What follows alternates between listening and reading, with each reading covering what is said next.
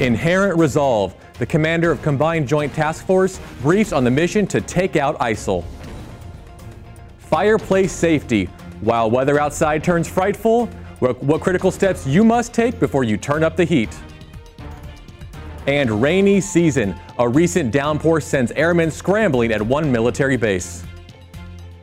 Welcome to DoD News Now. I'm Petty Officer Alec Jacobs. Army Lieutenant General James Terry, Commander Combined Joint Task Force for Operation Inherent Resolve, briefed reporters at the Pentagon today on the mission to defeat ISIL. The general said while several areas continue to remain contested, the Iraqi security forces have retaken many critical areas. We're seeing initial successes in this fight. My assessment is that Daesh has been halted in transitioning to the defense and is attempting to hold what they currently have. You will see some local counterattacks in that regard.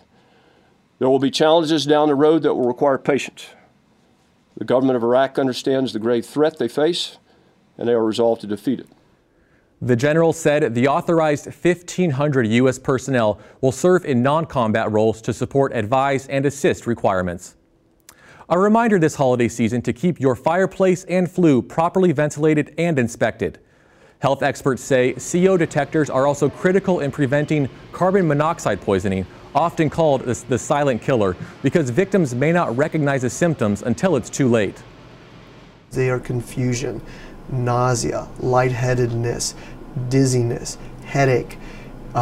These could just be symptoms that people get so subtly to the point that they don't even really recognize it. It may take a friend of yours that knows you very well to say, hey, you're not acting right, what's going on?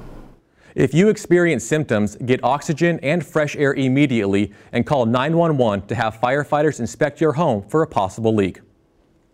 A recent rainstorm swept through Beale Air Force Base in California, leaving airmen scrambling for cover. Airman First Class Benjamin Buganik reports. Even though California has been suffering through a drought for the past 2 years, you wouldn't guess it from looking at a day like this. Last week, Northern California prepared for a heavy rainstorm that not only included a large amount of precipitation, but high winds as well.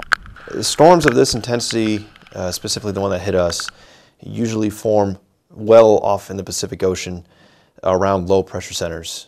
And the deeper the low or lower the pressure, the more intense it can get.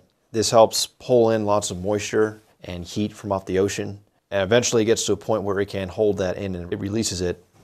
Beale Air Force Base alone received 3.48 inches of rain and experienced wind gusts of up to 55 miles per hour that caused trees on base to uproot. The storm didn't deliver too much damage, but no one was taking chances after the last large rainfall Beale received in December of 2012 that caused major flooding around the base.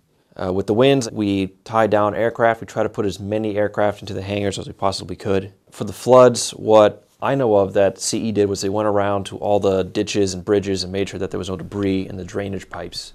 They cleared out that debris so the water could flow freely. Sandbag fill stations were also created so people could fill up their own sandbags. The rain hasn't showed any signs of stopping, but California still has a while to go before it's officially out of its drought. This storm helped out a little bit to alleviate the drought, but we are still very much in a drought. For the most part, we would need about 20 more inches of rain over the next few months to get out of the drought. Reporting from Beale Air Force Base, California, I'm Airman First Class Benjamin Buganik. Finally, U.S. service members and their families gathered with Okinawans for some food and fun at the Okinawa Kokosai Carnival. Attendees played games, listened to live music, and just took in the sights and local cuisine. It's such a nice day today. We thought we'd come out, and with it being a carnival so close to base, we just thought we'd take advantage of the sights around here. The Okinawa Kokosai Carnival ran for 2 days. Defense Secretary Chuck Hagel is thanking soldiers for confronting unethical behavior online. Catch that on our Facebook page. Watch for us also on Twitter. I'm Petty Officer Alec Jacobs. Keep it right here for the latest in DoD News.